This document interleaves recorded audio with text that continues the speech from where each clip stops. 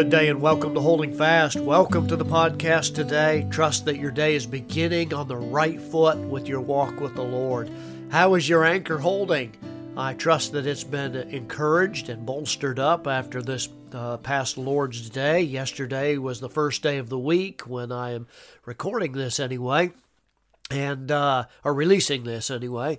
But yesterday should have been a time when you were able to be in the house of God. And again, from time to time, I remind you that worshiping God is not a spectator sport. You can't view it from afar. Worship and fellowship with God's people go hand in hand. You can't get away from that. There are so many people that want to isolate themselves today, particularly where we've come through a time where it's been a shutdown in a lot of areas and aspects of your life. But I want to encourage you that church is not a place where you ought to shut down. If you're quarantining from church but nothing else, you're not doing it right. Church is a place where your family is, where you come and gather to practice all those one another's in the Bible. And I want to just strongly encourage you to make sure you make that a priority about being in God's house and serving the Lord. Church is messy. People have told me before, Pastor, I've been hurt in church by people. Well, then you were there for the wrong reason. You're there for God, not for people. And so I want to encourage you to make that the priority in your life and in your family's life, because if you find that church is optional, your children will find that it's useless. Very true. So encourage you to make sure that worshiping God, being in His house is a priority. He gives us 6 days of the week to do what we want to do, and He asks us for one day to be able to devote to Him. Well, we are approaching this week, a very important thing in our church, meeting-wise. It's one of the highlights of our church calendar, and it's an opportunity for us to refocus our attention on evangelism, global evangelism, reaching people with the gospel of Jesus Christ, not just overseas and in hard-to-reach places, but also right here at home.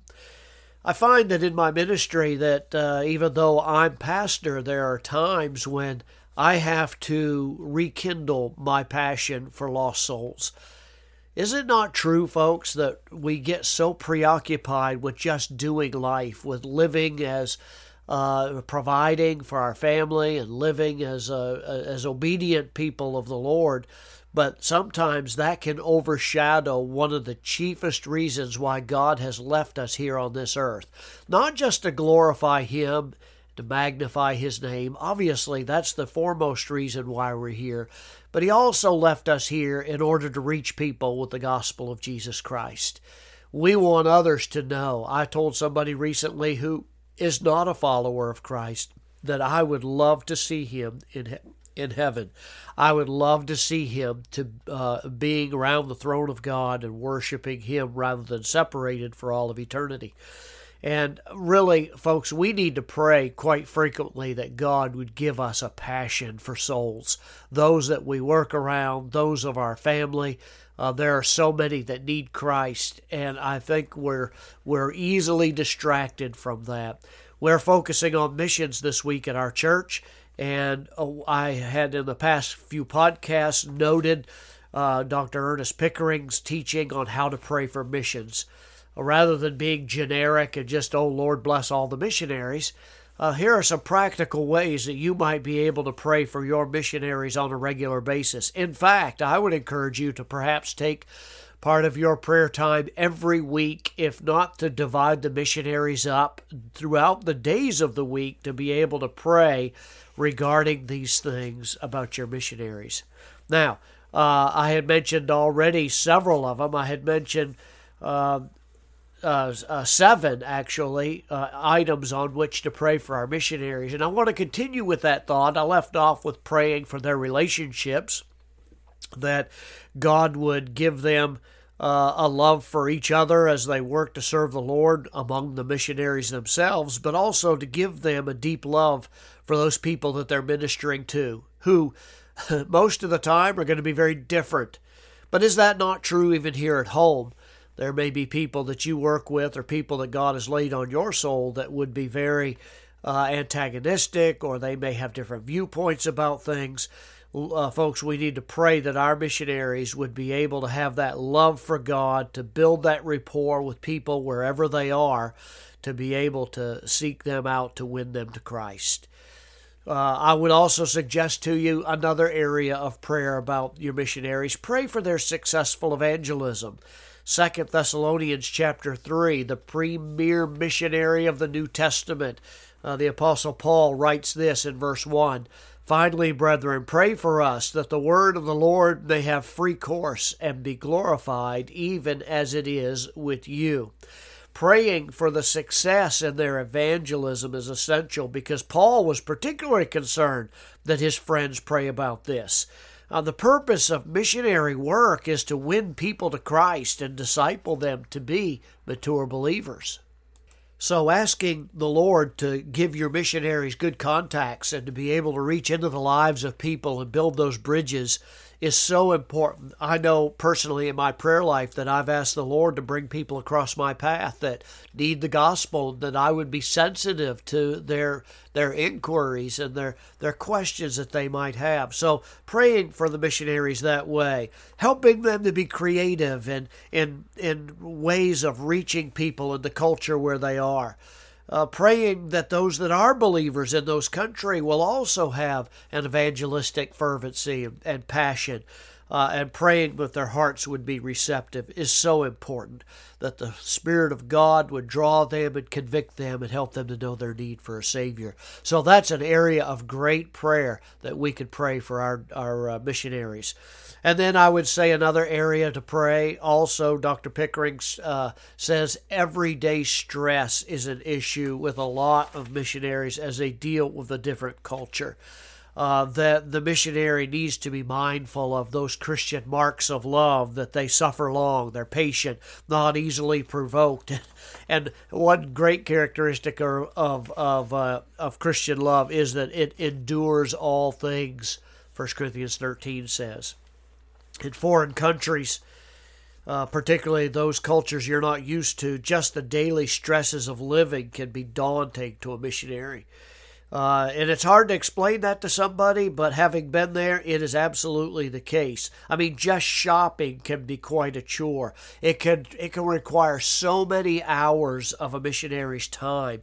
I remember when I lived in Africa having to go and get fuel every week and fill up 50-gallon drums and things because of the remoteness of the area.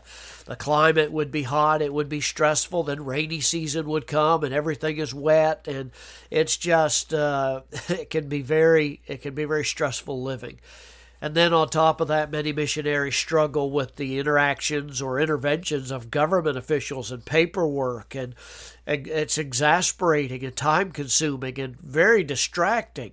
There can be so incredible delays in getting the goods and services that you need, or just waiting on a shipment of supplies. So being mindful of those things, to pray for that stress of those missionaries, because it can be very difficult. Then last of all, let me suggest this. Let's pray for our missionaries to have perseverance. It is not easy to go to a foreign land, particularly when that land has been steeped in paganism or some type of anti-scriptural mentality.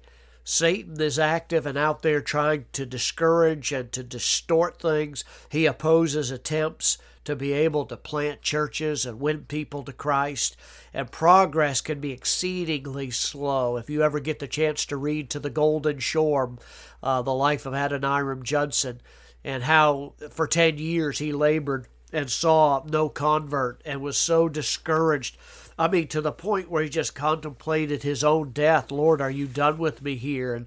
And literally went out and dug a grave and sat next to it.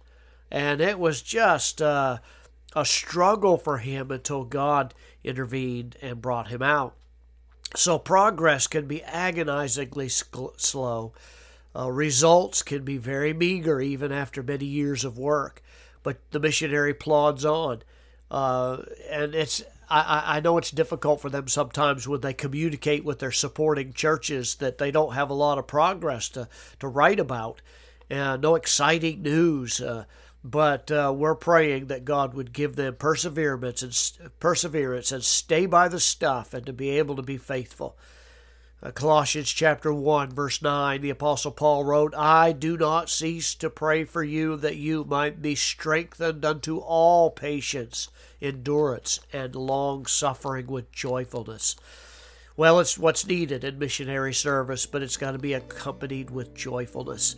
So let's intercede for our missionaries. Don't forget to pray for them and to lift them up on a regular basis, and I know they will deeply benefit from that. God bless you today. Walk with Christ. Spend some time in prayer, not because you have to, but because you long to. I'm praying for you. God bless you.